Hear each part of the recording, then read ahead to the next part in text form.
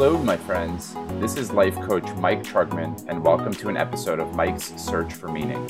I'm after some big questions. Why are we here? What makes a fulfilling life?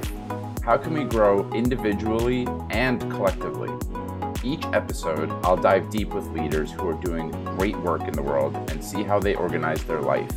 Books read, value systems, resources used, and stories that show how each of you can create the life and the world of your dreams.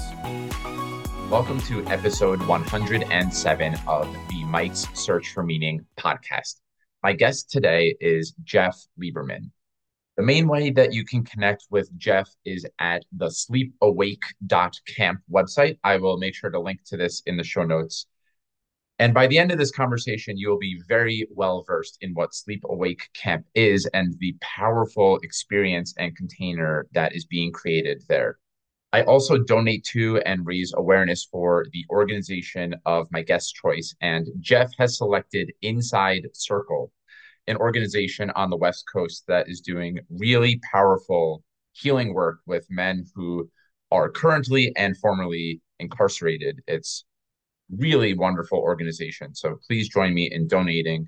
There will also be a link in the show notes to Inside Circle. So if you want to check out more about their work, please follow the link in the show notes. I've heard Jeff make the observation several times that he learned about quantum mechanics before he learned anything about his emotions or his interiority in any meaningful way, including how to flourish, how to live a meaningful life. The reason that you are tuned into this show is to be a little bit more clued into these types of things. What makes us grow and flourish and embody the life that we want to live? And as a trained scientist who also has now a really fundamental and deep understanding of the human experience, including spirituality and things that are much bigger than us, Jeff has a really unique lens on what it means to create flourishing. And his most recent project, I shouldn't say his most recent project because there are many people involved, but the most recent project that he is very heavily involved in is called Sleep Awake Camp.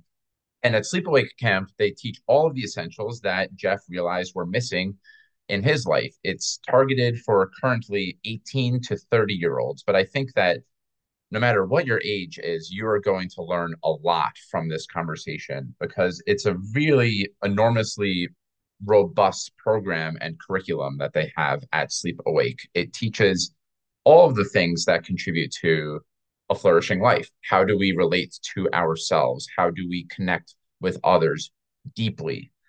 How do we nourish our bodies with nutrition, with movement?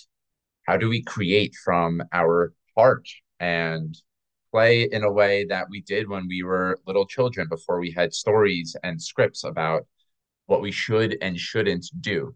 And overall, it creates this body of work that enables aliveness for all of its participants. And in this conversation, you'll be able to hitch a ride on that aliveness.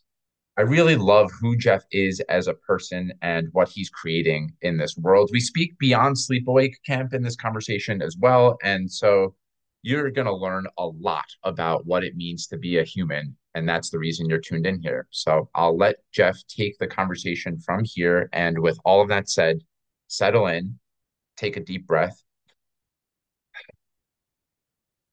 and enjoy this conversation with Jeff Lieberman. Great, Jeff. We're live and welcome to Mike's Search for Meaning. Thanks for having me, Mike. Yeah. Let's search for some meaning. Let's. I think combined, we've been searching for several years. I know in unpacking your story and certainly in sitting with my own, that meaning has been a really important topic to delve into. And one thing I wanted to really get into with you today is around well-being for young adults, because that's what you're really primarily up to with Sleep Awake. And I think an interesting place to start, I might word vomit a bunch of stuff at you because I'm really fascinated by a lot of the through lines in your story and how they connect to what you've created today.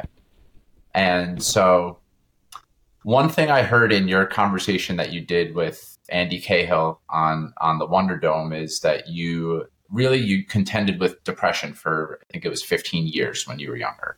Mhm. And because of a lot of the work that you have done, you said in that conversation, you're now grateful for your depression. Mhm. And I would love to hear you kind of walk through what you meant when you said that, and what I think contributed to your depression, and why that's so rampant in our society, especially for young folks today. Yeah, it's a big question. There's a lot to unpack there. And it's a great place to start, because I think out of context, that kind of statement can sound almost like crass, or not honoring the suffering that depression is. And I lived that suffering for a long time. I think I was probably depressed earlier than 16 or so, but that's when it got diagnosed. And it was about till 30 until that really started to turn around. Maybe even early 30s.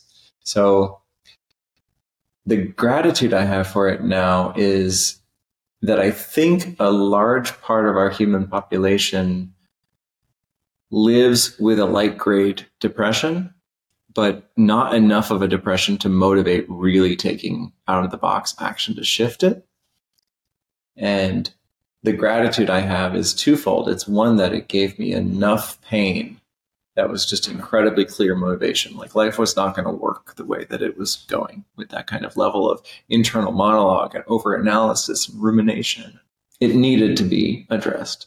And so instead of living in that kind of cloudy sky, but just dealing with it, it was like very, very stormy and dark, and motivated me looking for, in the end, 15, 20 years at all the different modalities that exist. I feel like I've explored probably 20 different healing modalities and mix and match, and I never would have undertaken that. And so I'm really grateful that I did, and that it really opened up a real depth, to point to the social level that you were alluding to, like a real depth of clarity that actually the way that our society is set up right now, and most of our families are so distant from our tribal and deep familial roots and connections, that depression and loneliness and anxiety is actually a natural, intelligent response to how we're living and the level of disconnection that we're living in. And it's, in some sense, I think the people that have, clinical depression, that have clinical anxiety, et cetera, are the canaries in the coal mine, that are the first ones in society that are saying, this is actually fucked up. This isn't actually okay. And the saddest part about that for me is that we're still oftentimes in a lens of pathologizing those things. And you have something wrong with you. Instead of that, actually, Johann Hari says that we have a malfunctioning lens on it. Oh, you have this chemical's off. We need to give you this chemical because you're not functioning. Instead of actually, you should be depressed. None of your feelings are understood by your peers. You're not feeling deeply connected. You're not deeply interdependent. You've lost a sense of tribal connection. Of course you're depressed. That's a sign of intelligence that something's not working, that something's wrong. And so, I hope there's someone out there that hears that and realizes actually, like, the signal that we use the phrase at camp, beautiful intelligence. Like, every signal that you have is beautiful and intelligent. And the question is, does it point you to the skillful means to getting that challenge solved? Or does it actually, use coping mechanisms that are actually informed by the insanity of our culture? So now I'm word vomiting at you. Don't know which part of that you want to go down. I'm sitting with it because there's much to unpack about what you said. I think one of the things that I think is an interesting thing to unpack, this wasn't explicitly said when in your response, but I think there's a narrative. You and I both grew up having, it sounds like, I don't want to make any assumptions. It sounds like you came up from means, like you were from, you described your upbringing as privileged in one of the conversations I listened to you do. And same for me. And I always did well in school. I always had friends. I always outwardly, and sounds like you did too, always outwardly could appear as quote unquote normal. Like I could blend in with society. And there was this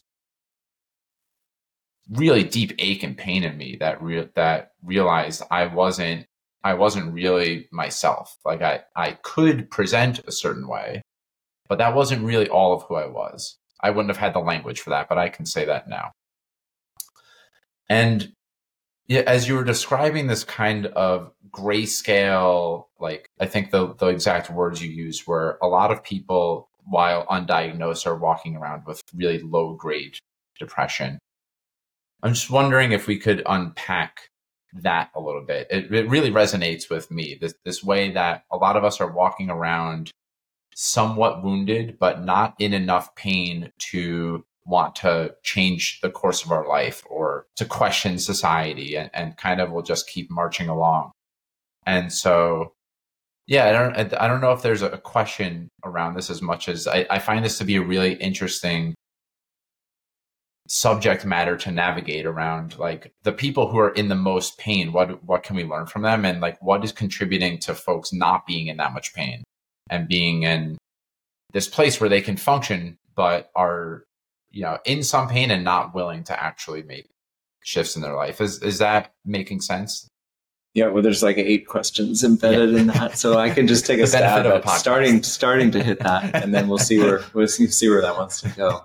Yeah, where to start? I mean, the place where you started was privilege, and so let me start there by saying there's a whole different kind of level of new challenges that come when you come from privilege. Like, what's interesting is like a lot of our sense of well-being is the amount of alignment to our life vision. How clearly am I in coherence to what I envision for my life? And if I grow up on a farm, and I'm not in the modern world, a modern city, and my life consists of taking care of a farm, and my vision is that I'm going to be taking care of that farm, and then I start taking care of that farm, I may be completely satisfied, completely in love with my life, like fully engaged and fully coherent. And one of the things that often seems to get really thrown on the wayside as we come into modern and postmodern life is actually still catalyzing a vision. We can have grown up, often when we are privileged, our parents came from a place where their vision was to create means for comfort.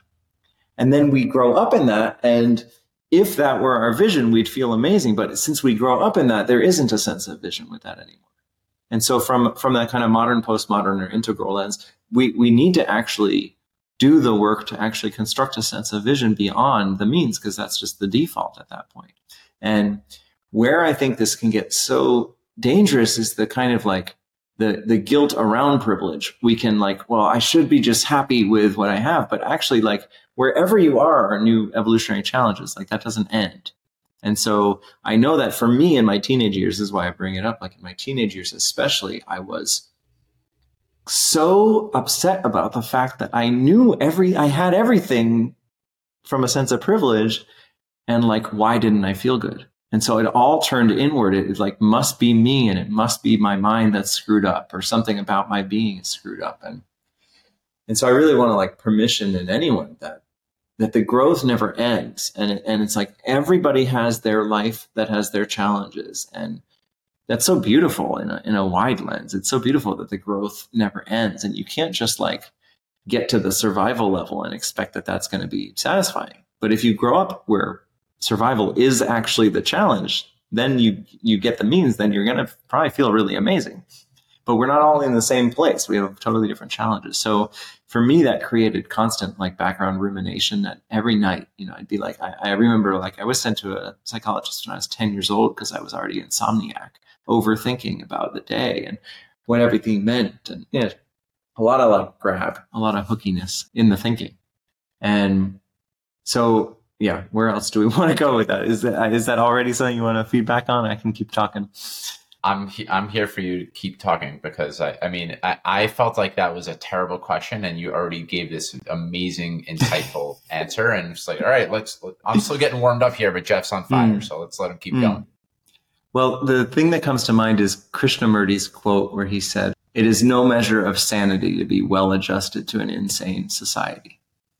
And as far as, I'm not a sociologist or expert in any of this, but the messages that I see are still left over from the last 50 years, which say that if you're depressed, you're having a problem. And there's a tide that's beginning to really shift. and I see it in like smaller pockets of the psychological world, but that tide really, it's devastatingly creating a devastating amount of suffering to have that as the narrative, to have the measure of malfunction as the narrative for mental illness right now, mental health. It just adds so much suffering on top of what's already a horrible amount of suffering. And if we actually have the message of, wait a second, what did we lose? This is the other irony for me, is like most of the things that are missing that would bring us the sense of deep satisfaction, connection are things that we had in our past. They're not missing new things that we need, like the new shiny object. It's actually like, it was very default that you grew up with your parents and grandparents and cousins in the house. And like you had that incredibly close-knit society. And you as a father of a really young baby now, like the social fabric of support, if it's just the default understanding that like the whole village is there to support each other, I have a house in Boston. And I only know one neighbor on the street. And that's becoming a default, so much so that when you grow up in that, you normalize that and you forget that you're like 400 miles away from normal. In terms of the human species, 99% of our species was in these villages, 100 person kind of villages.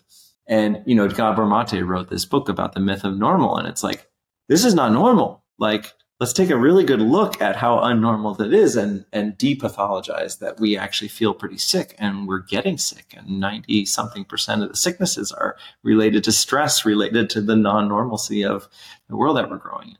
So, and none of those statistics don't quote me on any of those. It's just roughly the message. Yeah. Yeah. Well, that book, The Myth of Normal, it's on my table right outside. And that book was coming to mind as you were sharing about kind of the way that depression is, in a lot of ways, a normal response to a profoundly ill and sick society. And so thank you for bringing that into the conversation. And I think, one curiosity as we start to zoom in on the threads that are most interesting here, it must have been such a profound moment or moments in your life when you actually were able to make contact with the way that depression for you was pointing you towards a deeper connection with yourself, right? And that you were able to realize, well, I'm not broken and I'm not flawed and I'm not, maybe we're all flawed, but you know what I mean, that you were in right relationship with your depression at a certain point.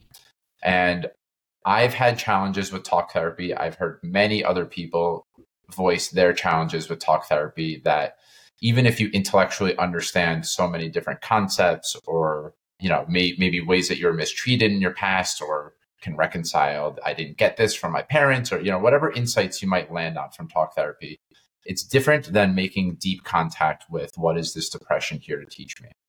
And I'm wondering when that became evident to you. I know this is something that you integrate into your teachings and the curriculum at Sleep Awake. And it's so vital to me that we learn and understand the ways that we can, make better contact with the parts of us that maybe we historically haven't liked or that we were taught are wrong. So how did you make better contact with your depression? Yeah, thank you for that question. It depends how much we want to back out. I'll back out kind of mid-range back out. Like I remember the first time I went to a somatic therapist where the therapy really integrates the body as a foundational part of where this work needs to happen. It's not about, just like you said, it's not about an intellectual understanding. That's important and it's a critical part of things, but actually it usually comes downstream of your body understanding something automatically. You don't necessarily have to understand something first intellectually to actually move through the material. What I find, just to give like a little conceptual lens on it, is that a baby is born and it has the full dynamic range of human experience. I'm leaving out epigenetics and things like that. Let's just like kind of get a roughed in concept. A baby, when it is hungry, it screams. When it is too cold or its diaper's wet, it just like goes utterly from bliss into total terror because it doesn't even have a conception of time. So there's no idea that someone's going to come in 30 seconds. There's just like everything is off and I'm going to send out a signal and get served. And if we all grew up in unconditionally loving, enlightened societies where this kind of everything was accepted and supported fully, then there'd be no ruptures, there'd be no issues. But in every family, as far as I've ever seen, there are different aspects that are okay to share and express, and other aspects that actually hit others' conditioning. And so there's two ways to talk about this that come to mind immediately. There's a guy who's kind of like a spiritual teacher and an addiction specialist named Scott Killaby, who I really enjoy. He has got a lot of videos up on YouTube I highly recommend seeing. And he does this little 30-second thought experiment that I highly recommend. And I can paraphrase it right now, which is close your eyes and picture the people in your family, in your household, mom and dad, brothers, sisters, etc. Picture them, and then choose an emotion that isn't like automatically easeful and fluid for you. For me, it's a lot of work to start to move anger and all. So it's like, imagine myself expressing anger, and then let your imagination see what the reaction is from those people in your in your family, in the image. And it'll get very, very clear why there's a stuckness in that emotion in your own body. Because if everyone in that picture was like, yes, I love you in this place, you would have learned, to let that flow really easily. And so we all grow up with these bins of like, I can't show my fear, or I can't show sadness fully, or I can't let my anger out, or I can't express a boundary, or I have to do certain things in order to get love. All these different aspects of self that get tight and mutated or suffocated. And that's the roots of everything as far as I've seen. And that's, this is just one person's experience trying to look at the landscape and understand it better. So, for me, for simple example, I had a way older brother. And so like, imagine, I'm 3 and he's 8. There's never a good time to get angry at someone with that much of a differential. And so I learned, if I get angry, I'm gonna get hurt here. It's not a good idea. And so way before there's any intellectual understanding, conceptual framework for anything, the nervous system actually learns when anger starts to arise, dampen. And literally, if you look at the etymology of depression, it means that's to push something down, to depress something. So the question can be, well, what's getting depressed? Are you holding in your sadness and your grief about something? Are you holding in your fear? Are you holding in your anger? And, for most of the experience that I understand when I work with people, it's usually all of them to different amounts, but some of us had, if I was sad, for sure, I'm going to be met and that's going to move through with full support. But if I get angry, maybe someone tells me to go to my room until I work that out. And that's actually emotional abuse from a certain lens, but it's everyone's doing the best they can. But they, if a parent's doing that, they probably weren't allowed to be angry and help through their own anger. And so these things get passed down and passed down and passed down. So then you're an adult, and then all of that is playing out. And we like to think of ourselves as adults, but actually those parts are still in their childhood and in their infancy. And those parts of our consciousness are still whatever age those things were learned. So I remember the first time I ever did this, to bring it all back to the first somatic therapy I ran when I was like 32, 33, I remember going in and working with her, and 15 minutes, she was just kind of like, almost like disorienting me enough that I had to get out of my head, that I couldn't stay in my head, which is one of my safe places, is to go up and in here. And 15 minutes into it, I couldn't remember a single thing she said. I couldn't reflect any of that. But 15 minutes into it, I had a level of sobbing that I hadn't had in 20 years, as that was one of the aspects that hadn't felt like it could ever be helped.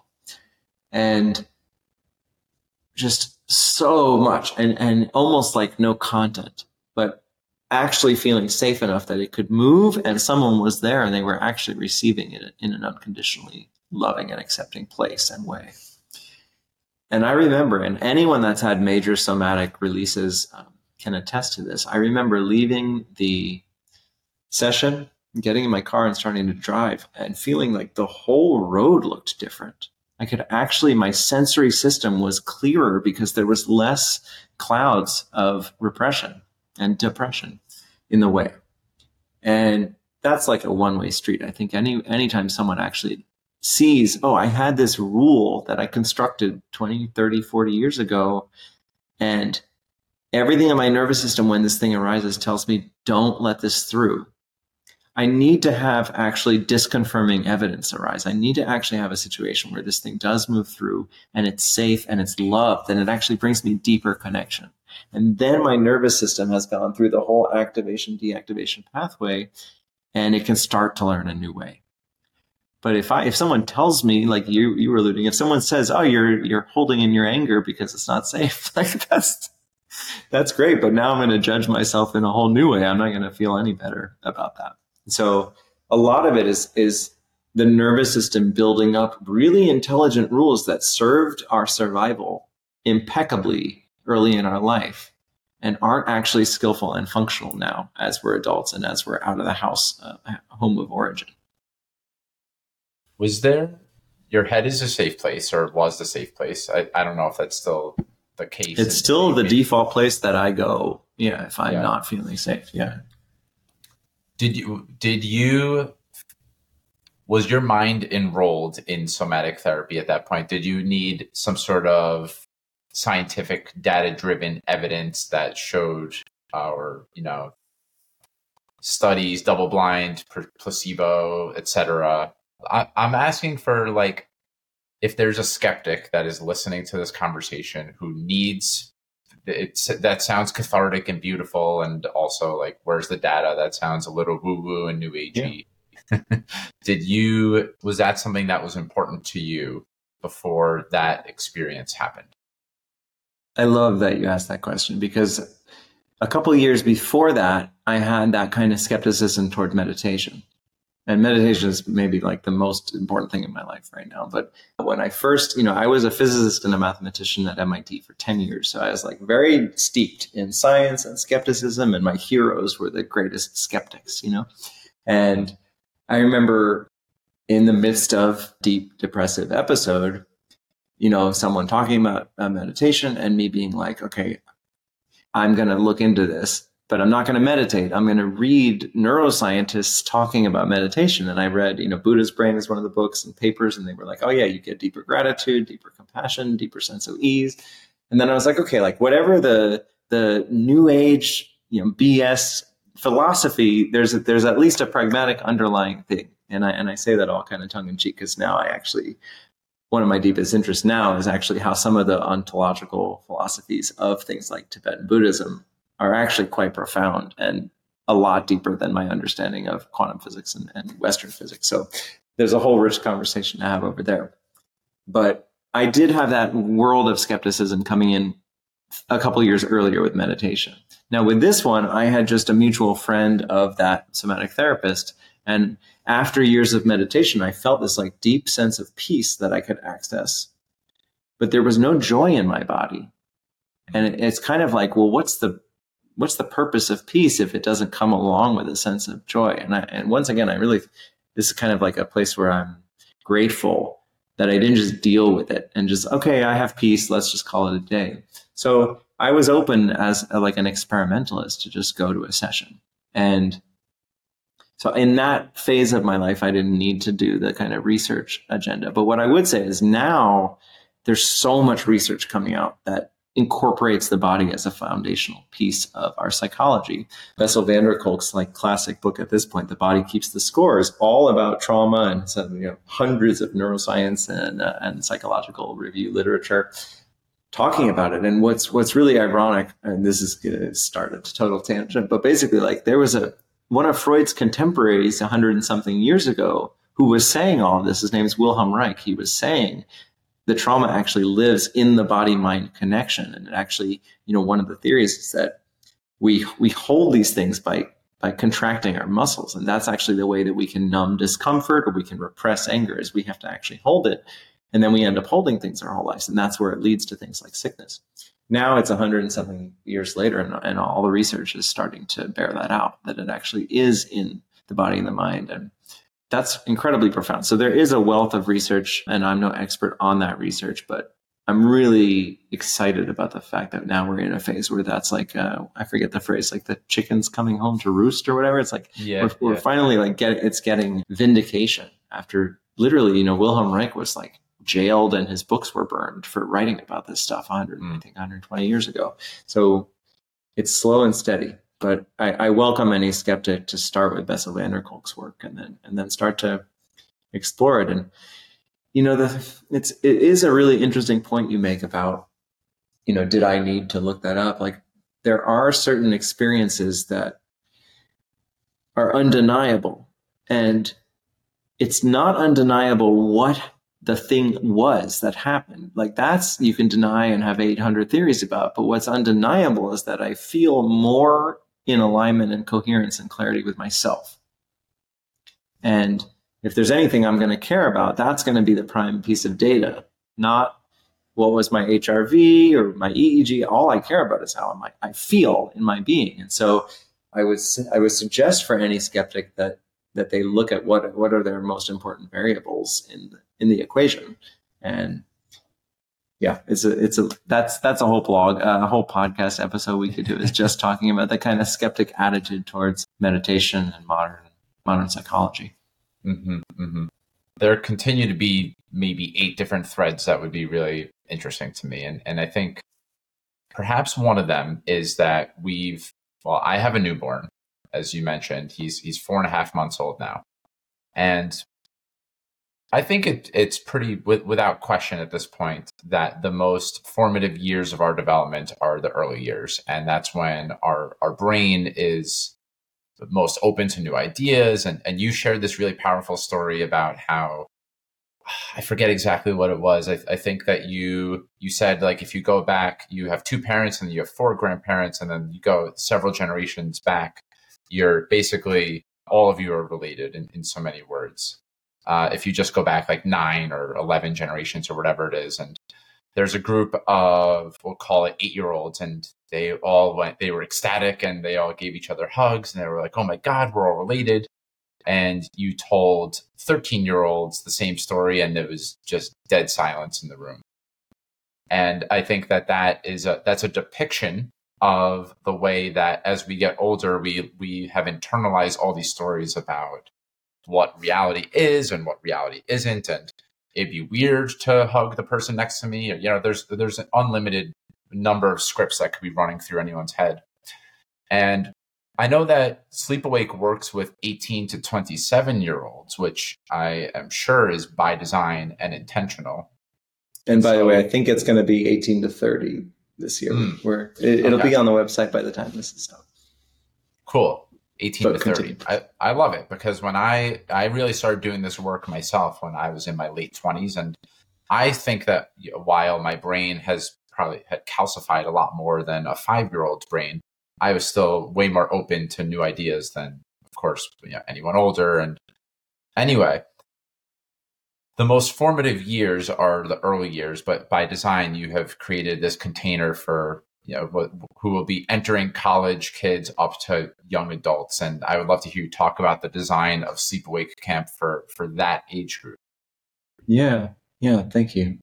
Yeah, and let's just say, and once again, I'm kind of just hodgepodging some of these things from my limited understanding of the latest in psychology, but it seems like our attachment system is pretty much figured out in the first 2 or 3 years. And then if you're doing attachment therapy or whatever, you're working on that. You might have had other traumas in your life, but like whether you feel securely attached or not is very, very early programming.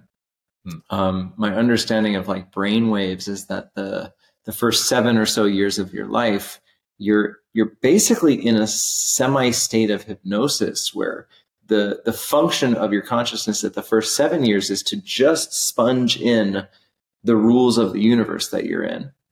And then from 7 on is when you start to actually learn to exploit the rules.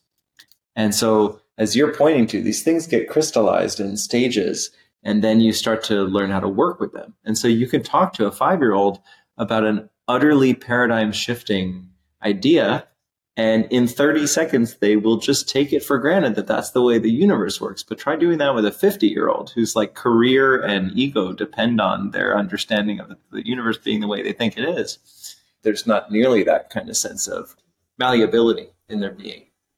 So there's, in me wanting to work with people, there's a couple different forces that all led to this age range. And one of them is exactly what you pointed to. The earlier you work with someone, the more malleable their consciousness is. I have no kind of like personal expertise or personal resonance with working with like 8-year-olds or something. But for me, a lot of the initial vision for this camp was like, oh my God, like I was in depression at 16 or 17. And by the time I was 20, like with what I know now, if I had a chance to have someone sit me down for a month in an intensive fashion and just like lay out what this thing is, my depression just would have been utterly shifted. And it's not that it wouldn't necessarily gone away in the month, although that happens to campers at times. It's that my understanding would have totally changed the lens of all of it. And the natural way I would have been after that would have healed the depression. I wouldn't have had to go through different therapy. I was put on antidepressants, et cetera, et cetera. So there's this want for, I have a personal resonance with being able to really like serve an earlier version of myself in that way. And that doesn't have the same resonance for me if it's a 6-year-old as when it's like when we work with a 23-year-old and we can sit down and just like have their entire conception of what it is to live a human life can shift in a month. Like, and I'm not even exaggerating, just very deeply utter shifts of like blaming myself for depression to having that catalyze my vision for my life. That's a pretty huge swing. And we have plenty of people who, they leave camp, they leave abusive relationships, they set new boundaries with their family, they move out of their house or into a different house, they quit their jobs, and all these things because they realize that those things were conditioned patterns that are actually keeping them in distress. So, okay, there's a long answer to your question. What I found, I did some work with high schoolers, and what I found is that there's, of course, the same level of difficulty going on. And in fact, those years can be considered the most acute difficulty, high school years for a large population. But what I found, and I first heard this from an advisor of mine, but it bared itself out as true, is those people in high school, I was doing an intensive, like an emotional intensive with high school students in an experimental high school.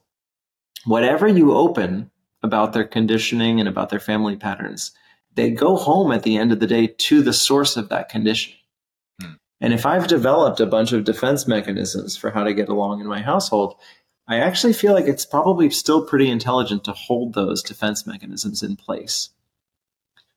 If you start to open that up and try to rewrite all the social contracts in your family and you don't have an incredible level of community support, you're probably going to just create a level of distress that actually augments the challenges of living at home. And so one of the kind of rules of thumb that we generally follow, we make exceptions, is that we generally prefer to work with people that have already left the house.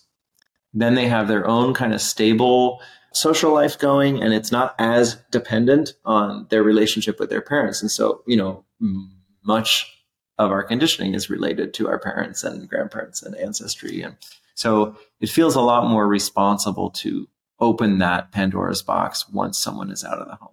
So that puts the kind of pressure into don't do it too early. So there's this kind of don't do it too late, don't do it too early. And then there's also this flexibility in college and grad school aged young adult populations, which is that it's actually possible to take more than 2 weeks off at a time. You haven't already had a big family, you haven't already gotten a job where you're just taking a week off at a time, et cetera. There's more malleability also in scheduling, typically. And so by working with this population, it hits this like Goldilocks zone of a bunch of different factors. And you're oftentimes going to a different place for school, meeting all new people. So as you let go of your prior contracts for how you would be with people, it's sometimes easier to meet new people that don't know anything about how you used to be to just engage those new contracts. So those are the kind of four main forces, as I see them, that push us into wanting to work and focus on that range of 18 to 30. And the first year was 18 to 24. We found that there was so much resonance in the 22 to 24-year-olds. And when we did like weekend workshops during the year, there were people that asked that could come if they were older. And we actually found out like the second year that 24 was the mean. And every year we have people right on the upper edge that are like, please let me in, please let me in. And what we find actually is like a lot of them are in exactly the same kind of phase arc as the 27-year-old that we're letting in. And so it's like, that's what I want to serve is that phase. There's probably 22-year-olds that aren't in this phase and 29-year-olds that are. And so we're trying to like widen it experimentally to feel. But after a certain width, then it gets a little diluted too. If we suddenly had some 50-year-olds in there, there wouldn't be the level of cohesion of people going through the same experience. So there's a lot of factors. And one of the things I love about the way that we run the business is that it's an experiment, and for me, every year I try to come to camp with a very specific core question that this year's camp is helping gather data for to inform the next year. And so, like, for example, the first year was just like, can we create a permanent shift in someone's well-being? Because if we can't, there's no other questions to be working on, And so then we did a whole data study that we still continue today that's like checked long-term outcomes. And once that was found to be clear, then we could start asking more detailed questions. Mm-hmm. Mm-hmm. So a reflection I have, and then we'll see where it turns into a question, is when I reflect back on where I was at the various stages. I'm 33 years old now, so 30 is certainly not very far removed. I actually got married when I was 30. And 18, I think I would have probably benefited the most from Sleep Awake when I was 18, because there's a lack of rites of passage in our culture. I mean, that's one of the many things that's missing in our culture, especially for men. And one of the ways that I replaced that when I was 18 and went to college, it wasn't that I started in college. I probably started drinking a little bit before that, but I was really numbing a lot in college, especially as I got into the later, 19, 20, 21, because I was more and more confronted with, I'm going to enter the quote unquote real world. And that was this really scary proposition for me. And so what I love about you expanding the age range is that 18 on paper makes probably the most sense, but there seems to be something in our collective consciousness where maybe we can sense it a little bit, but we're not quite ready to make that leap or to do a month of intensive work. That I think when I was 25, I would have been clamoring for this type of thing in a big way. So it's like, it's all brewing in there on the earlier side of things for sure. But it's something about that age range or even later 20s where we're having, a lot of people call it a quarter life crisis now, where we're starting to realize, to kind of circle back to one of the things you were talking about before, is that this prescribed vision, or maybe our parents' vision that has just been handed down to us about being of means and continuing to make money and then continuing to live in a nice house, that's not in coherence with who we are and what our actual vision is. And it resonates with me that you have made this age range what it is now, that I think a lot of us at even beyond 30 a little bit are at this stage in our life where we're starting to develop our own sense of self, or to use adult development language, like we're starting to push the boundaries of our socialized minds and kind of what's been given to us from society and our parents, and starting to make contact with who we want to be and who we are. So anyway, that's a reflection. A question that I have, there's a few curiosities, but I think one of them is, so I've heard you speak to the way that, I guess one of the challenges in our society, or something that, especially as we enter the work world, or even in our education system, or with parents, like there's so many different ways that this happens, where there's the rule setter, or kind of the keeper of what's supposed to happen, and then there's the rule follower and someone who obeys. And one of the things I love about what you're doing at camp is that there's at least the intention from my understanding is that there isn't hierarchy, right? That you're actually, you as the creator, the co-creator of this experience are showing up and doing your own work alongside the attendees of this experience. And it's something that resonates with me, and it's something that I think it's a tough dance to do, because to a certain extent, from my vantage point, having hierarchy can be helpful, except to the extent that it's like, I'm above you and I've ascended to this level and you need to do this thing to get to my level. So I'm wondering how you build in the kind of, like, yes, there's a yoga teacher and there's a chef and there's the person who's in charge of the teaching creativity and nervous system regulation and all that stuff. But you're also kind of walking the path with them. And so how do you look at that dance? Yeah, it's a great question. It's a very subtle thing. And there's some subtleties that if we don't explore them, could be interpreted as extremely irresponsible. So I want to say those things first. Like, we set the container with very clear rules and conditions. There's no physical violence allowed. There's no sending anger at someone unless you get very explicit permission and a set of ways to contain that. There's no staff sexual relationships with campers, etc. Like, we are very much in the authority of creating the container to create a sense of safety. And that enables us to have a lot of malleability within that container for what growth happens. And one of the things that we're constantly pointing people, you mentioned rites of passage, there's a lot to say there, because that is what this camp is in some foundational sense. Bill Plotkin, if I'm remembering how he spoke about it, he's really like one of the great researchers on coming of age, rites of passage across traditions, across cultures. And by his lens, most of the people in the modern world don't ever finish late adolescence. They don't actually get into what in other places in the world is adulthood, early adulthood, because they're actually still so dependent on other senses of authority. So one of the themes we try to come back to over and over through the month is actually staging in a deeper and deeper sense of self-authority, because that's usually, as you pointed to, one of the things that's most disavowed in people, and myself included. I didn't start learning anything about that until a couple of years ago.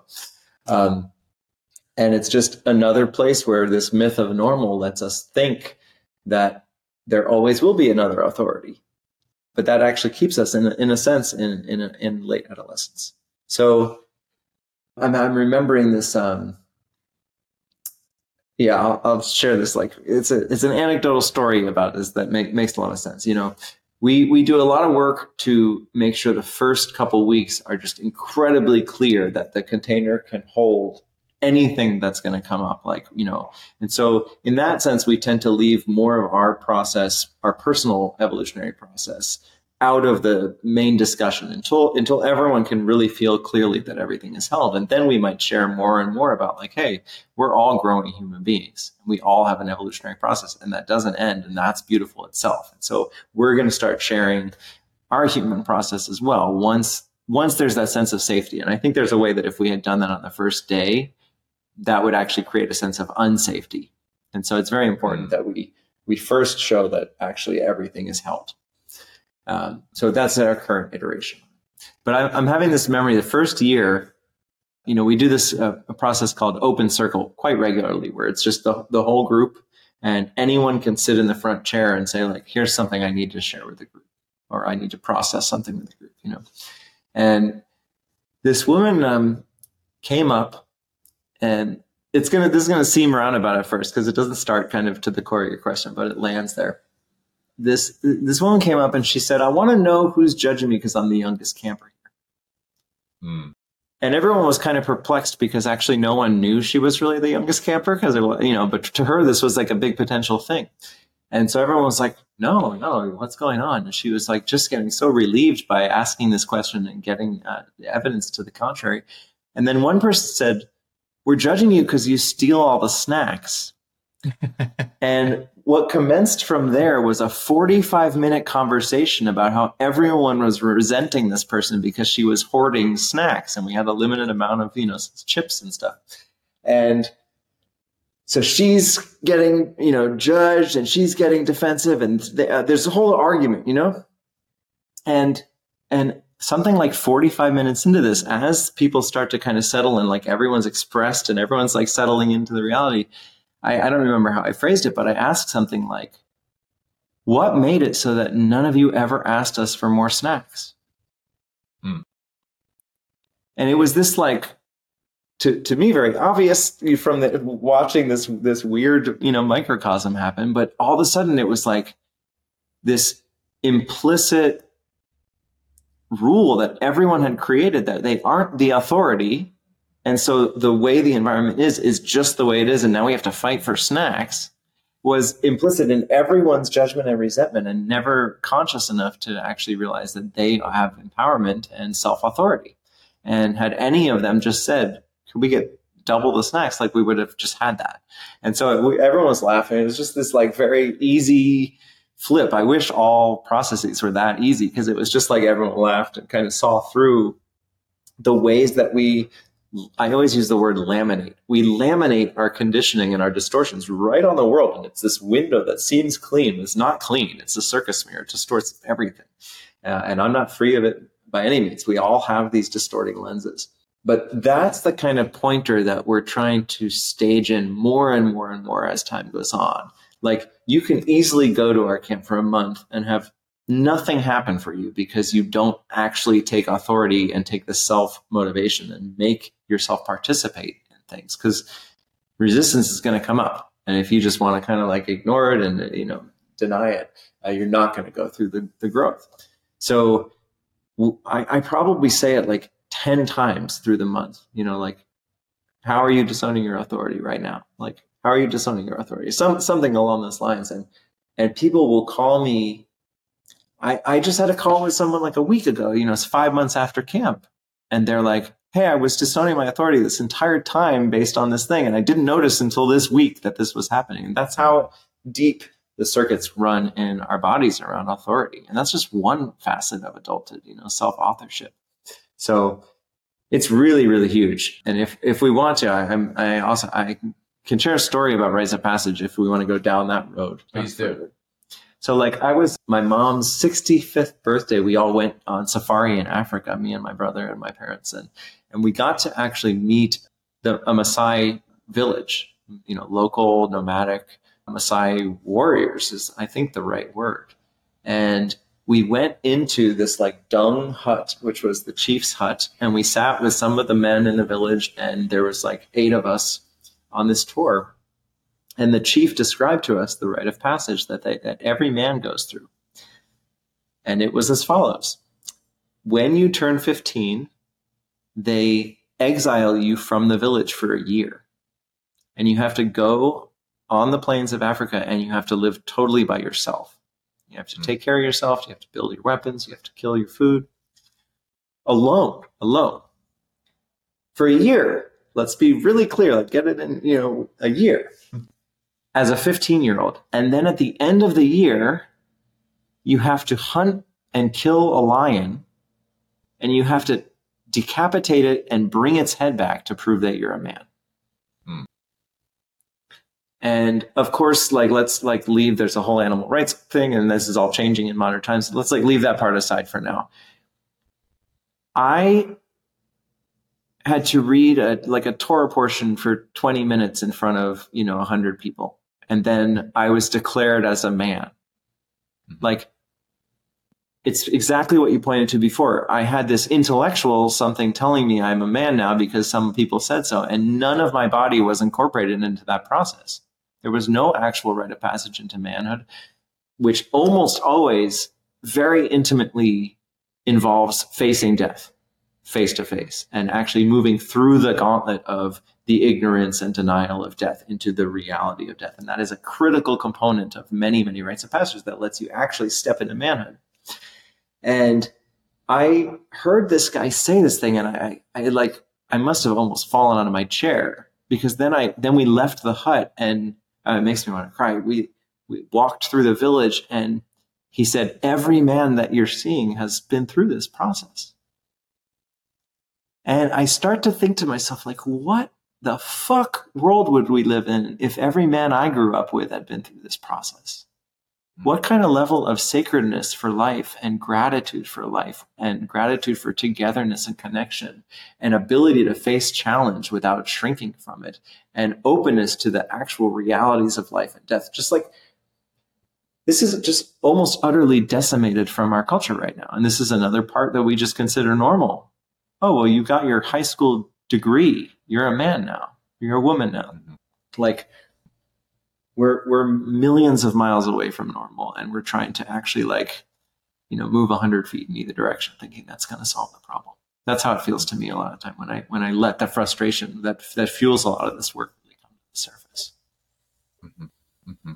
And this is one of the aforementioned really ancient technologies that has almost evaporated from our society, right? That a lot of the changes that we're hungriest for as a culture right now aren't the newest innovation that's necessary. It's really just reconnecting. That's why a lot of people are studying kind of tribal roots in our ancestry. Is that, yes, we've made so much progress in the medical field, and people are living a longer time, and so many wonderful things have happened, and we've solved for food scarcity, right? There's just like so many incredible advancements, and there's this real appetite for connecting with what was really great about our ancestry and communities and tribes and villages and all that stuff.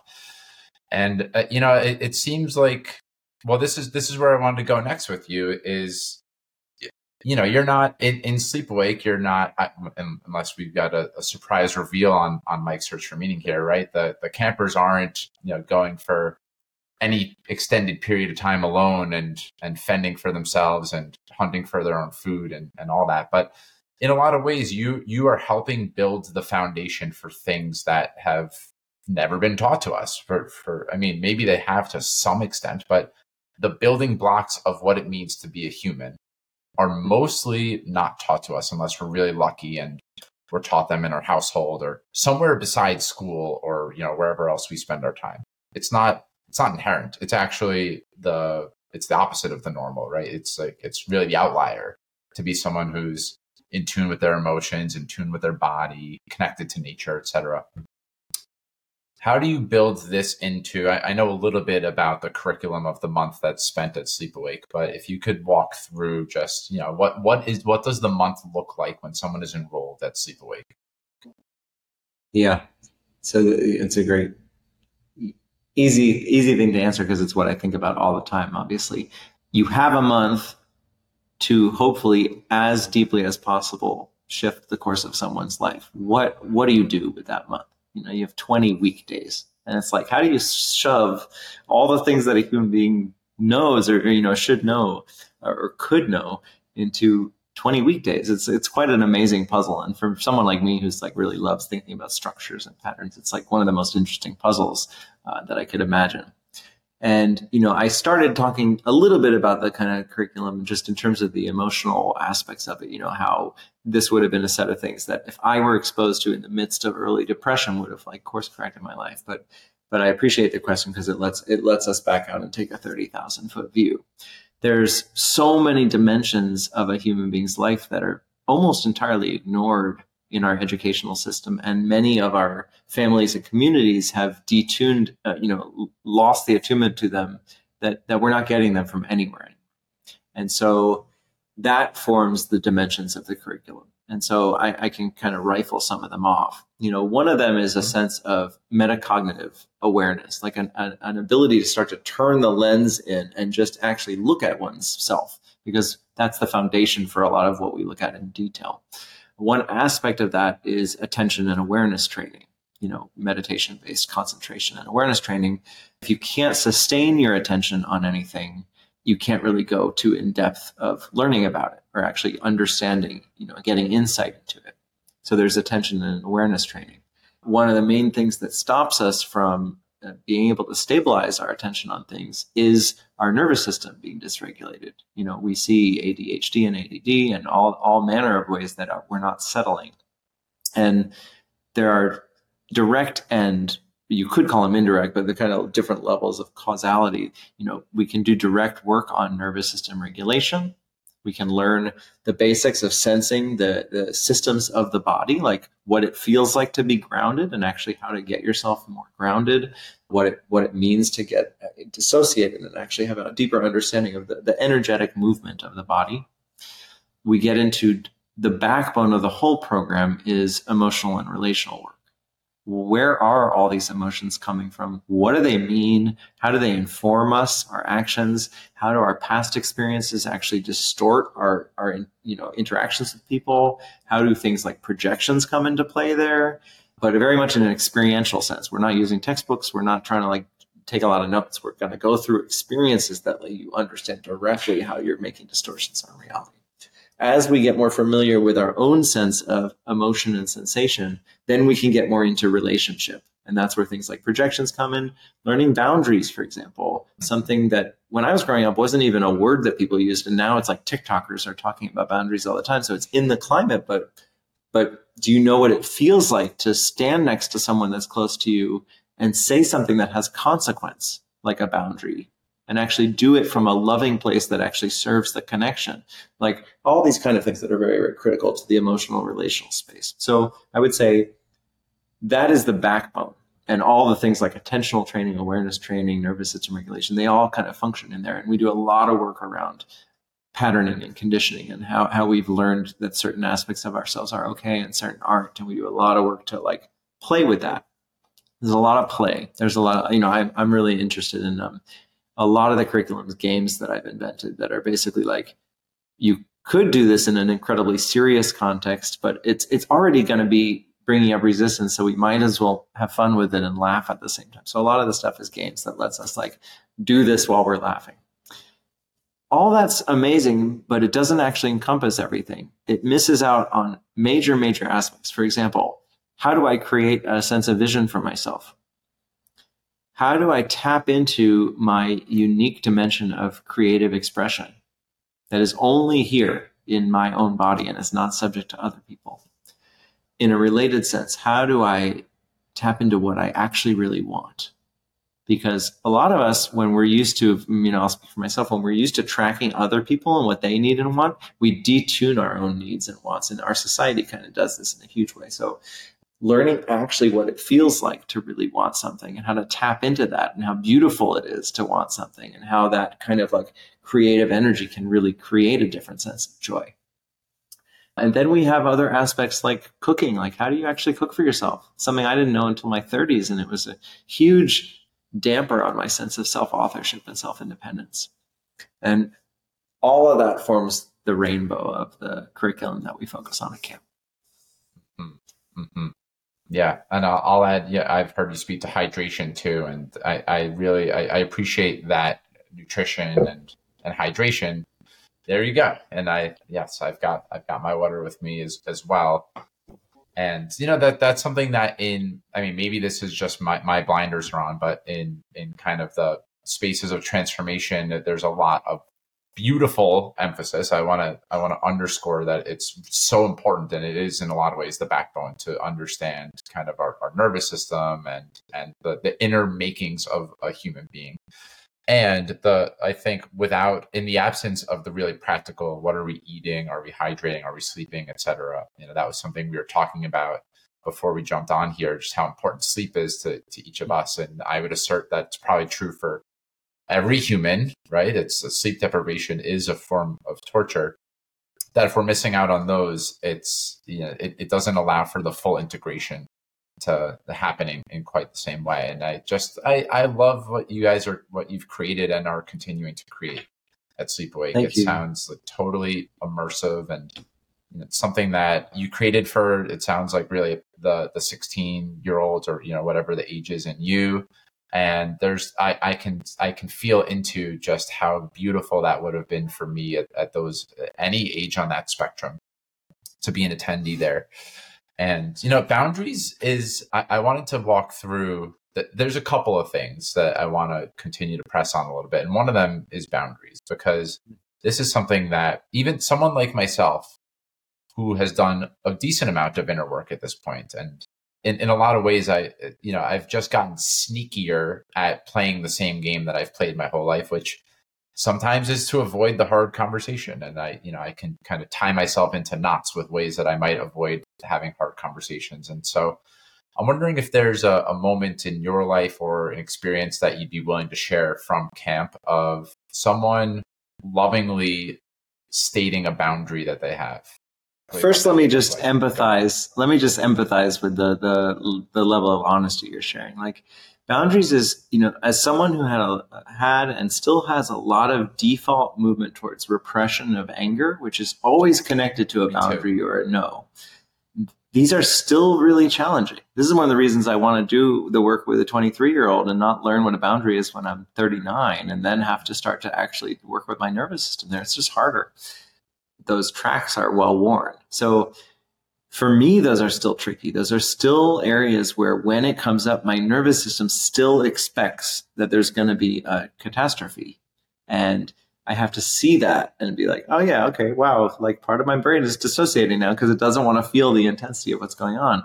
But what I can really clearly say is I remember one relationship I had that was 2 years long, and we never had a single conflict. Like, I never had a single fight.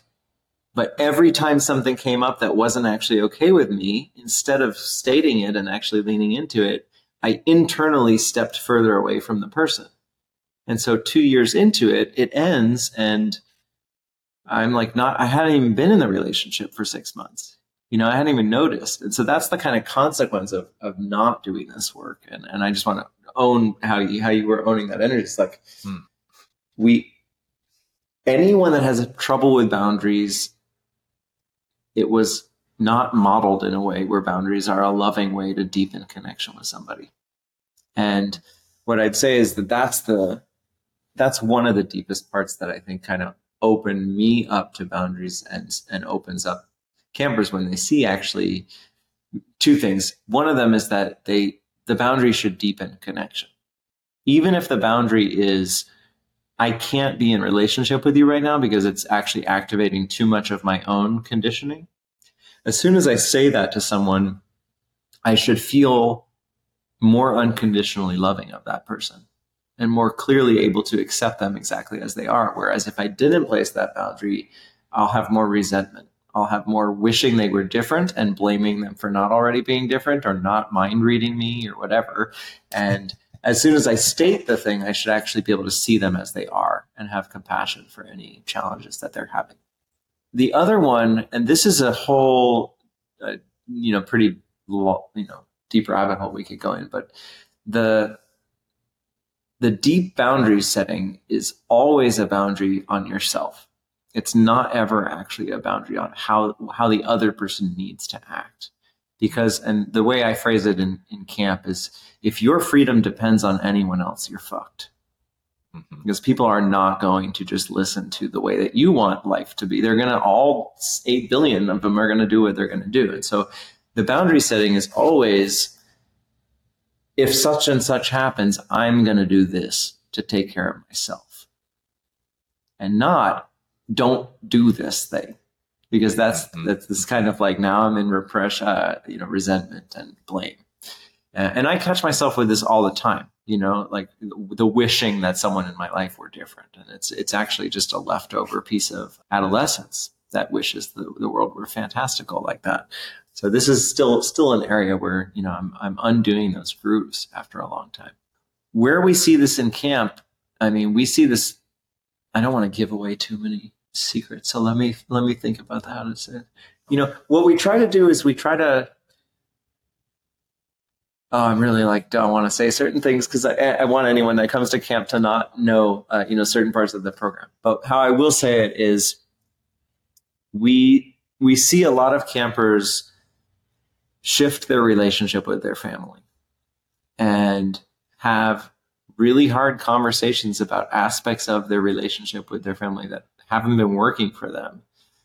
And what I think is so beautiful, maybe the most beautiful thing I can say about it is, I remember one of the campers talking to their father. I'm trying to make sure I can keep this all confidential. Yeah. Talking to their father and really asking for something to change in their relationship. And the father saying no. and saying that he couldn't actually meet that.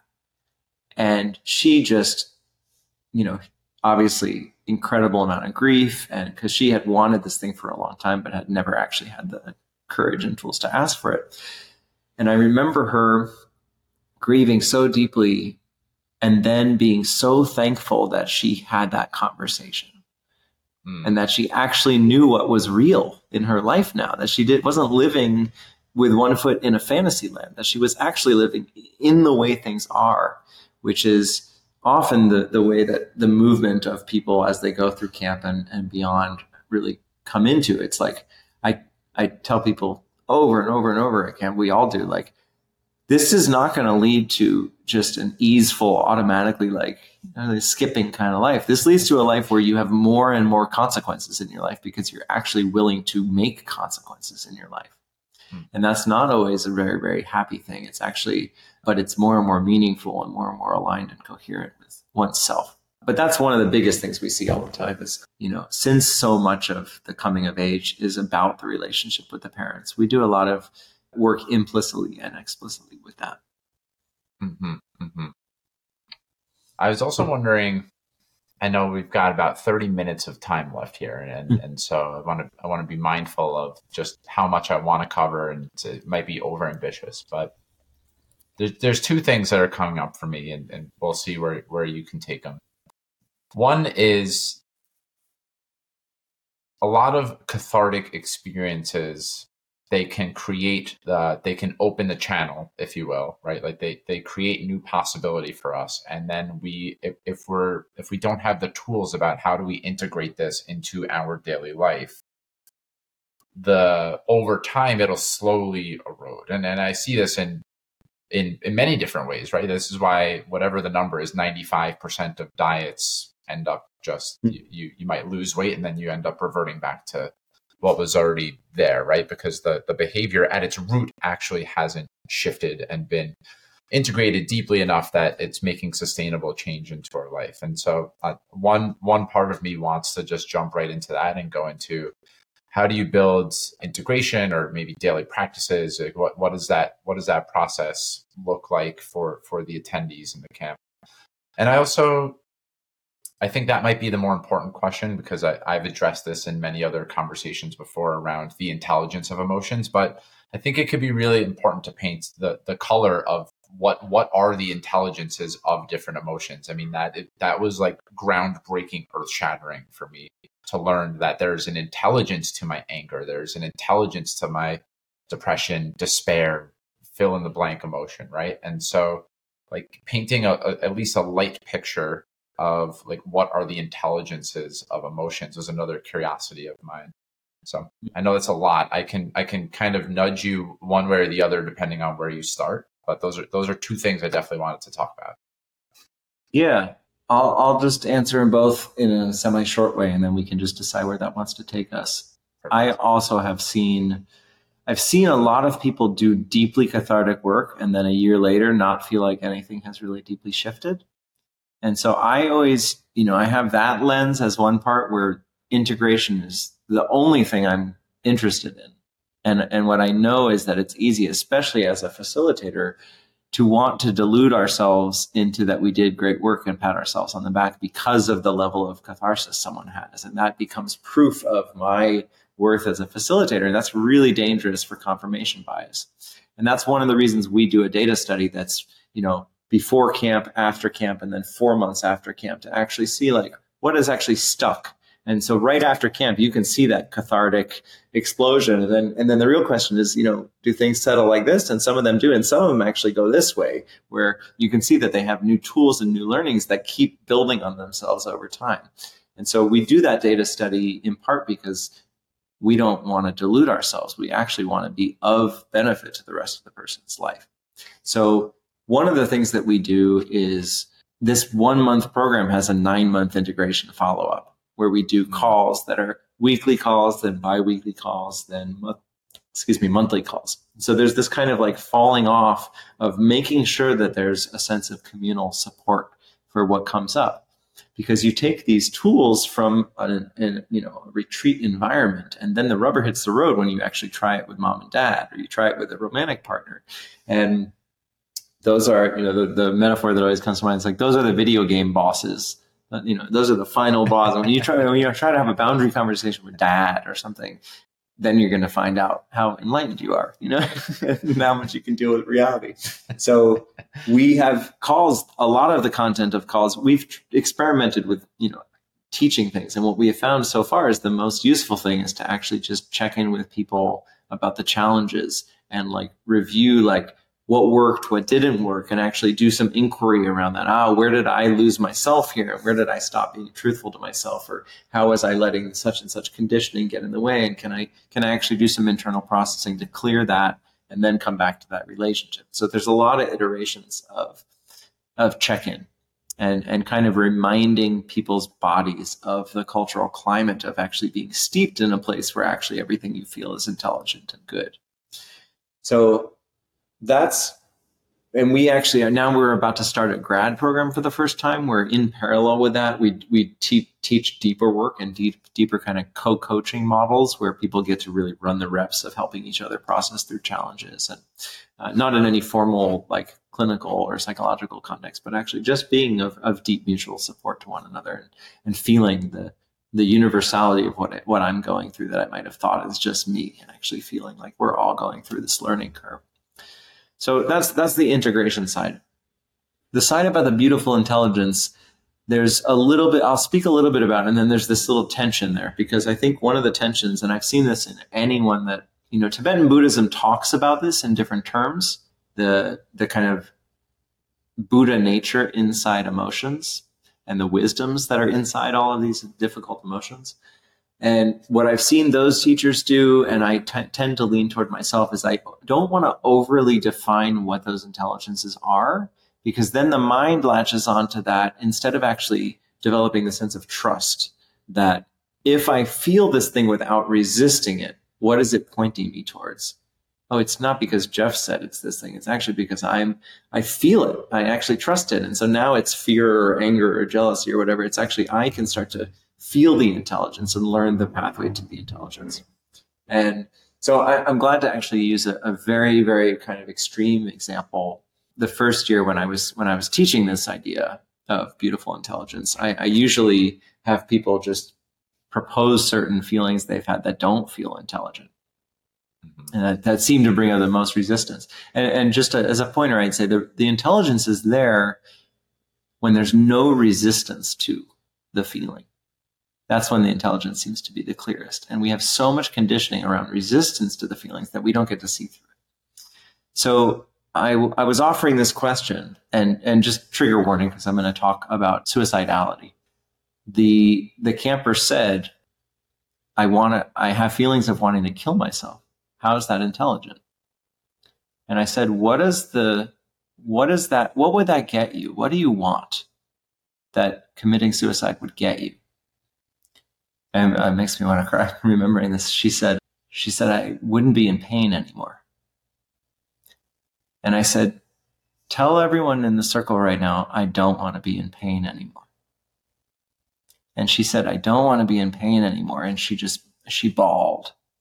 And she just, really felt the grief of that. And she could see the intelligence of that. What an intelligent thing to want to be out of pain. What an amazing, intelligent signal to say, this is not how I want to feel. Now, the question is, how do I tap into that intelligence with skillful means? Suicide's one way to get out of pain, but it's not necessarily a skillful way to get out of pain when there are other mechanisms to get through and beyond that pain. And so once she could feel that that's actually the thing that's underlying this, and my family, community, environment, et cetera, hasn't shown me these other pathways, then the challenge is, how do I take this intelligence and move it through a skillful pathway? That's the life's work. And I don't know how that ends. The life's work is, anger comes up inside me, and actually I need to say no to something. And that's one I'll easily talk about, because it's kind of the easiest to feel into. Like, there's actually a clear no or a sense of clarity or like, I need to do this. And that's where the anger comes from. And it's beautifully intelligent. And I don't think you'd ever see, for example, the work of Gandhi happen if he wasn't tapping into the intelligence that actually something's not okay here. But he could have actually been one of the people that was resisting it and just being like, what the fuck are you guys doing? You know, and he wouldn't have been skillful at all and nothing would have changed. He would have probably just been ignored. But actually, he knew how to deeply channel the intelligence of that into action, skillful action. And he catalyzed the coherence of an entire nation through channeling the intelligence of that anger. So I still have yet to find a counterexample to it. It's quite an amazing puzzle. And I suggest to anyone that feels like they have a counterexample, some of them are a little trickier, but usually pretty quickly you could say like, well, what would that get you? What does that feeling want? And if you can tap into that, it's good. It's beautiful. It almost always points to one of two things. I want to be safe and I want to be connected. And how beautiful is that the human body and sensate system has natural compasses towards getting safe and getting connected. And it's like when those feelings are seen in that way, there's a very different lens on pathology. You know, and when I see my depression as actually it was really, really skillful to hold this stuff in, and now it's not. I can see the intelligence of what I was doing the whole time, and I can see the work that needs to happen to actually like unclog the pipes, so to speak. Well, Jeff, as we move to the back end here, the last 20 minutes or so, is there anything that we haven't discussed or that you want to unpack a little bit more deeply from the conversation thus far? And if not, I have just a few more things for you. Right now, nothing floats to the top as I'm. First, let me just say I really appreciate. I can hear, your ability to not only have listened to other podcasts that I've done and like incorporate that work, but also like as I speak, you're connecting internal dots with other parts that you've wanted to speak about and reflecting that. So I really appreciate that because it's deeply engaging for me to know that we're both on a exploration together. And it's not like you have 7 questions and I'm just going to rote answer those questions and we're going to finish. So given that, I'm just interested in what has come up and what you're interested to spend the last 20 minutes on yourself. Mm-hmm. Well, I appreciate that reflection. It means a lot to me. And yes, I do my best to both come prepared and be present and available to, whatever emerges in the conversation. So I received that acknowledgement. Thank you. On the back end, I typically like to just ask more of they're open-ended. They don't need to connect to anything we've spoken about so far. And I always love knowing with practitioners like yourself and deep students of self and of the human experience, what are you in the practice of right now? Or what are you most deeply practicing? Yeah. The 2 things that I'm most practicing are really bringing these tools to romantic partnership, because I've done a lot of this work when I learned all this kind of stuff through retreats and workshops and long-term programs. It wasn't that insulated environment.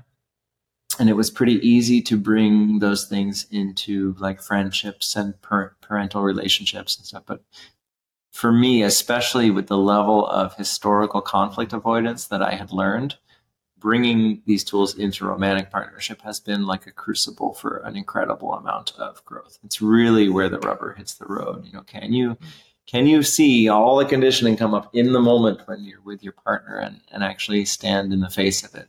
And so that I consider that a healing and spiritual practice, to be in conscious relationship where both partners know that we're going to have conditioning, know that it's going to arise, start to learn about each other's conditioning patterns and learn how to be more skillful with each other in those patterns. And, one of those patterns for me is just like the denial of my own tracking of my wants, like losing myself in order to track another person. And so it's not even necessarily someone's doing something. It's just you bring these aspects of self to a relationship. So that's an amazing growth factor for me. That's high on the priority list and really dedicating a lot of time to working with my partner and learning more about how to do that and how to be with myself and the really young parts that come up when they don't feel met, and that how my conditioning informs that, etc. So that is a really deep practice. I can only imagine how much that gets magnified when you have a child like you just entered the crucible of. So that and meditation are by far the two most important practices for me. I've been studying in a Tibetan Buddhist path for the last 2 to 3 years, and their lens, as far as the different traditions that I've seen, their lens on what is going on with spirituality, what the nature of spirit is, and how to actually understand the nature of mind more directly is just incredibly potent and deep. And as my first teacher in the tradition, his name is Dan Brown, and he was a meditation master, but also a child psychologist and attachment specialist. And he would always say, the spiritual path has profound implications on mental health and our understanding of actually what's possible in mental health. The range of well-being is not actually this, it's actually this. And we don't even have that on our psychology maps. Most people don't have that, I should say, on our map of psychology. We see this little range, and we don't understand the reaches of what's possible in the mind. And what I see, as far as my limited exposure to the world's spiritual traditions, the Tibetan Buddhists have just gone so incredibly deep into the nature of the mind and the nature of perception and cognition, and sitting, even if it's just whatever it is, but having any regular practice and dwelling in the nature of mind and stabilizing an understanding of the nature of mind has been kind of the underpinning of everything else. I don't think I'd be able to sustain running camp or putting projects like that together without having a practice that informs that. And the other thing I do want to say is a little tangential, but it's a core approach and kind of philosophy at camp. If someone is, I look at these two lenses of growth, spiritual growth and psychological healing and growth. And if I just have the psychological growth, what can often happen is that I can be on an infinite quest that I feel never ends, and I'm actually always incomplete. And I healed these 9 things, but all it showed me is that there's 30 other things that I should heal. And I can build a belief system that kind of pathologizes that and puts me on a hamster wheel, and a hamster wheel of incompleteness.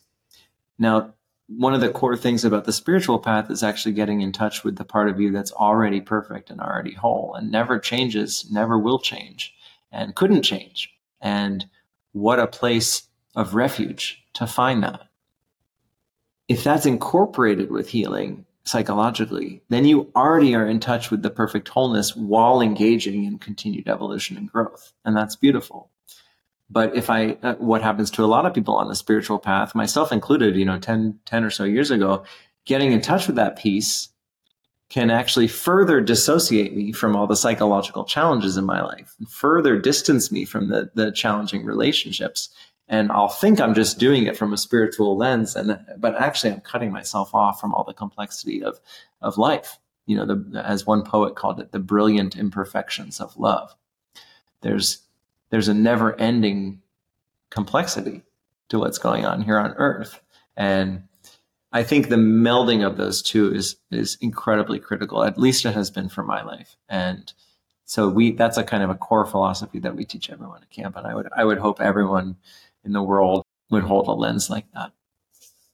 I don't know if you can read this, but it feels very aligned with what you're amazing to. It's I am perfect as I am, or what does it say? I am perfect as I am, and I have a long way to go. And holding both of those to be true at the same time. In a lot of ways, that's what I'm hearing with this integration of psychological and spiritual, is that yes, I am exactly who I am meant to be in this moment, and there's also this longing to keep on going and keep on learning and growing. So that's a reminder that I have right here all the time. It's been especially important, as we've mentioned a couple of times now, with having a newborn. It's brought up a lot of the more childish parts of me and the younger parts of me being around my 4-month-old. And yeah, it's just so important to hold all the things really that we've spoken about in this conversation. And there's just a couple more things I want to ask you about. There's this curiosity around.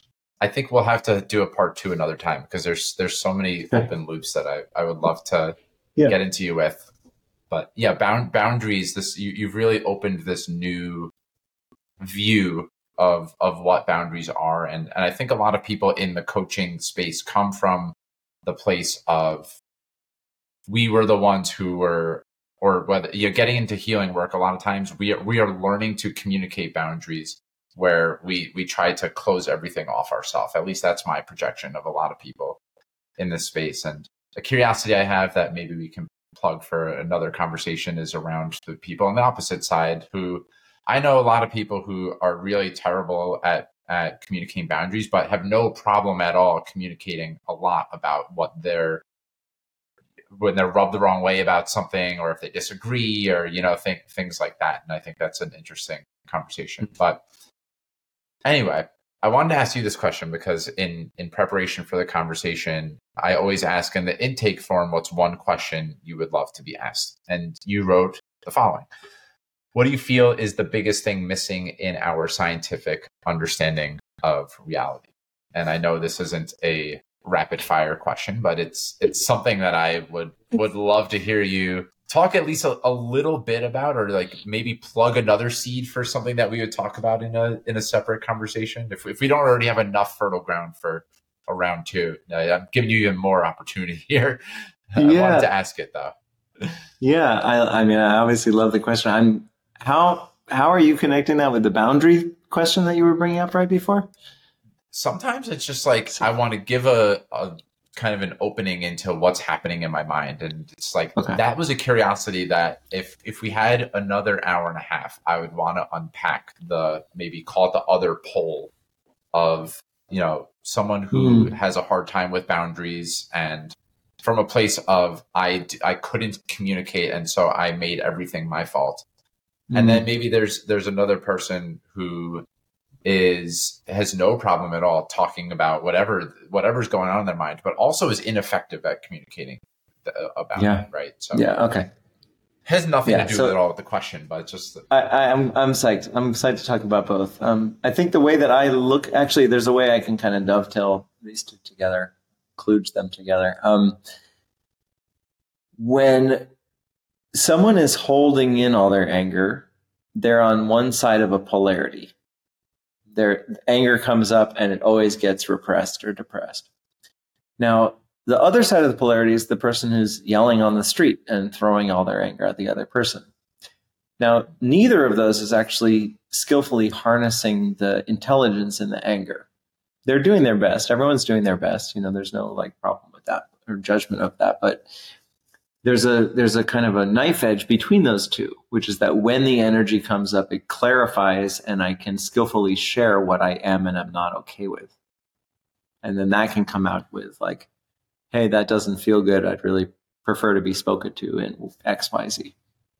And so a lot of the world, all of our emotions, as far as I can tell, in the manifest world exists in these polarities. When I have trouble, do I latch on and depend overly on my partner to solve the problem? Or when I have trouble, do I get ultra independent and not get any help from anyone? Actually, there's an interdependent place right on the knife edge between those. So there's, neither person is really skillfully landing. And there's a never-ending, growth edge, long way to go, never-ending evolution of knife edge there of how to more and more skillfully utilize the emotions as they arise. And just like with a baby, they should arise, they should inform, and then they should dissipate. And generally, things should be okay, and that's where the things get stuck is, if I channel the intelligence in one of those emotions, the emotion will last about 2 minutes. And if I don't, I can spend 30 years resenting somebody, literally 30 years. And I can develop all sorts of sickness because my whole day is spent resenting somebody. And I'm holding my whole body like, well, why is this person, And there's clinical studies now, especially from somatic therapies of like having single sessions with some people that are holding something like that for 40 years, having them actually get in touch with the unexpressed feeling from being a 6-year-old and having the whole chain just dissolve. And it's like, oh, wow, that happened in 2 hours sometimes. Like, are you kidding me? This was 40 years of a psychological and somatic challenge. So that's the first part, is kind of like life exists in polarities, and one easy way to look at where my work is, or where one's work on their evolutionary path is like just checking, like, where do I sit on this polarity? Do I overexpress or underexpress my anger in relationship? Do I overdepend or underdepend in relationship, et cetera, et cetera? So I can look for what would be the perfect example of someone from history and how they would work with this thing. And like for me, Gandhi is usually anger. It's like he never yelled at anybody. He actually let himself and others be beaten so that there was no violence in his acts. And of course, India declared their freedom. It's like, of course, with that kind of stance, like it's unstoppable. There's no stopping the clarity. So the segue for the other question about like, what is the scientific world really missing the most is that's a passion project of mine. And the segue is these polarities. As far as I can tell, and a lot of people have said this, I'm not reinventing the wheel, I'm only reinventing the wheel from others' work, is like everything in the manifest universe has these polarities. Everything down from like magnetic charge being a positive and negative charge, which there's no like, in some sense, that's an arbitrary decision to call one of them positive and call one of them. You could have switched the names and everything would work out okay. But there's some kind of polarity that exists, an electric charge. And then there's like, our psychological charges come in these polarities. And I've been spending the last couple of years getting in touch with this frustration. And I didn't even know what the frustration was at first. And it took me a long time to realize that, as I said, I majored in physics. I learned everything about quantum mechanics, 3 terms in quantum mechanics, and studying like just what anyone studying physics is going to learn about the universe. And it took me a long time to really get clear on the fact that there's nothing in our current scientific model of physics that leads to how experience is happening. The very fact that this is an experience. And I can say, well, it's an emergent phenomenon, there are brain circuits and whatever, but that's all a conceptual understanding of an emergence, but like no one actually can explain that chasm. It's a gigantic chasm for there to be no experience of any kind, and then there be experience. And it's way beyond the scope of the last, 5 minutes of a podcast to get into that. But someone can really start to like do the thought experiment of like, okay, a universe has no experience in it. Like, what is the first moment of experience? Like what, how does that even happen? Or what does that look like? And we're learning a lot about emergence, but that chasm is quite a Grand Canyon of a jump to make. And what I started to realize, and once again, none of this part is original or anything. It's just, I started to realize that everything in physics is nouns. There's protons and gravitons and electrons, and those nouns are doing actions that are observed from the outside. And there's no way for nouns doing actions on the outside to emerge into direct experience happening. And if someone's honest with themselves, like really, you got to be brutally honest, because there's so much learning of what is real. But if you actually do the thought experiment and you say, okay, like, which is more primary, things or experience? And you really are honest, you have to come to the conclusion that experience is all that I know for sure. Because right now you're appearing as an experience. I call you a person, but that's a collection of different experiences, touch experiences and sight experiences and sound experiences. And when I really started to let myself be deeply perplexed by this fact, it got me doubly perplexed by the fact that we have things like a periodic table of the elements. And I can say, okay, this computer is exactly made out of da da da da da da da da. And I don't have anything like that for experience. There's no map for the dimensions of my experience.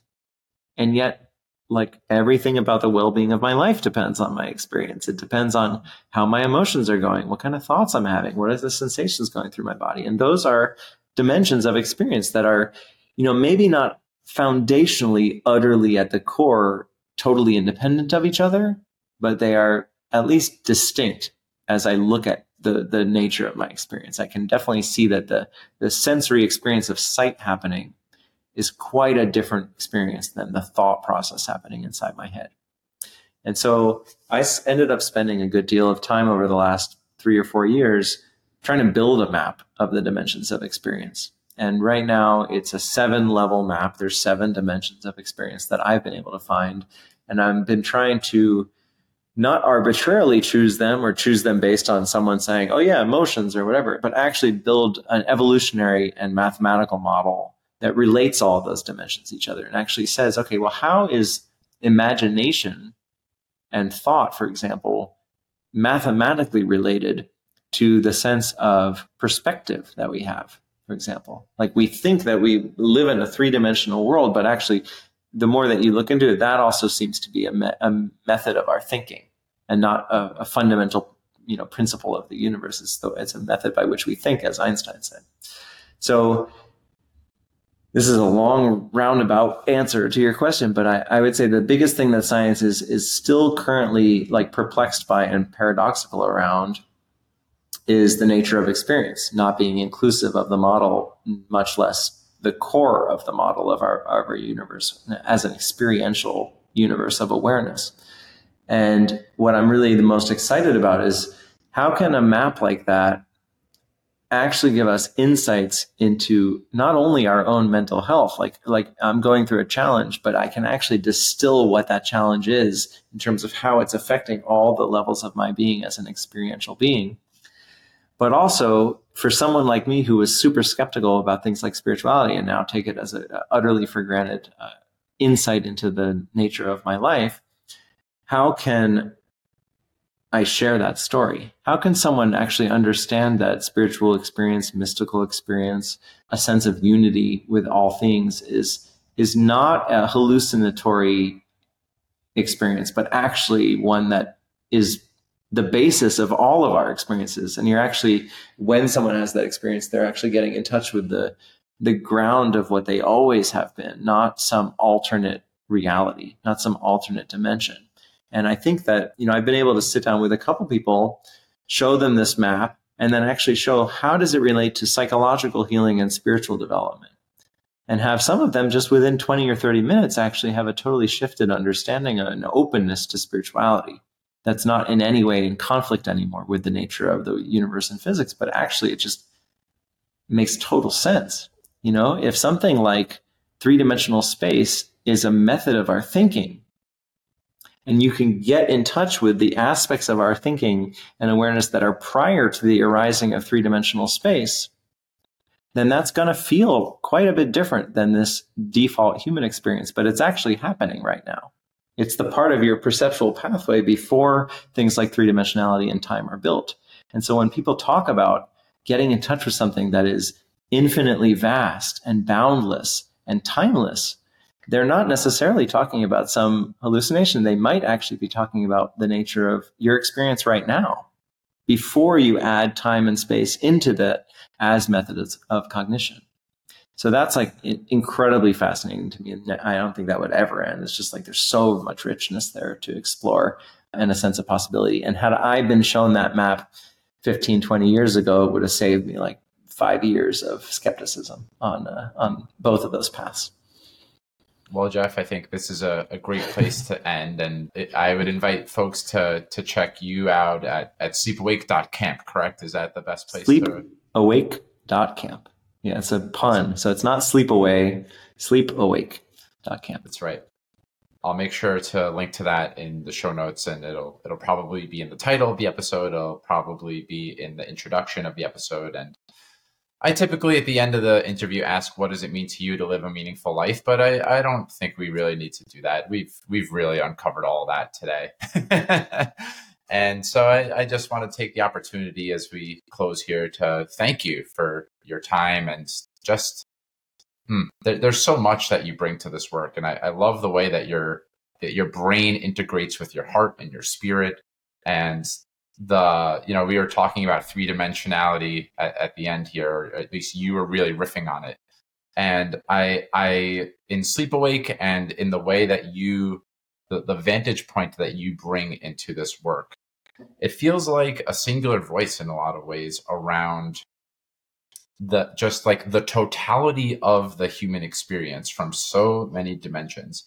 Not only in this really kind of complex way that you're able to, like, your brain is far more developed than my brain, but you're also able to articulate this in a way that is approachable, right? Like I think that a lot of people that you probably would have associated with at MIT when you were in school, they probably came across as, to circle back to hierarchy here, of like, I am better than you, and so my communication style is going to be in such a way that you won't even be able to reach me, and that will be me asserting my intelligence over you.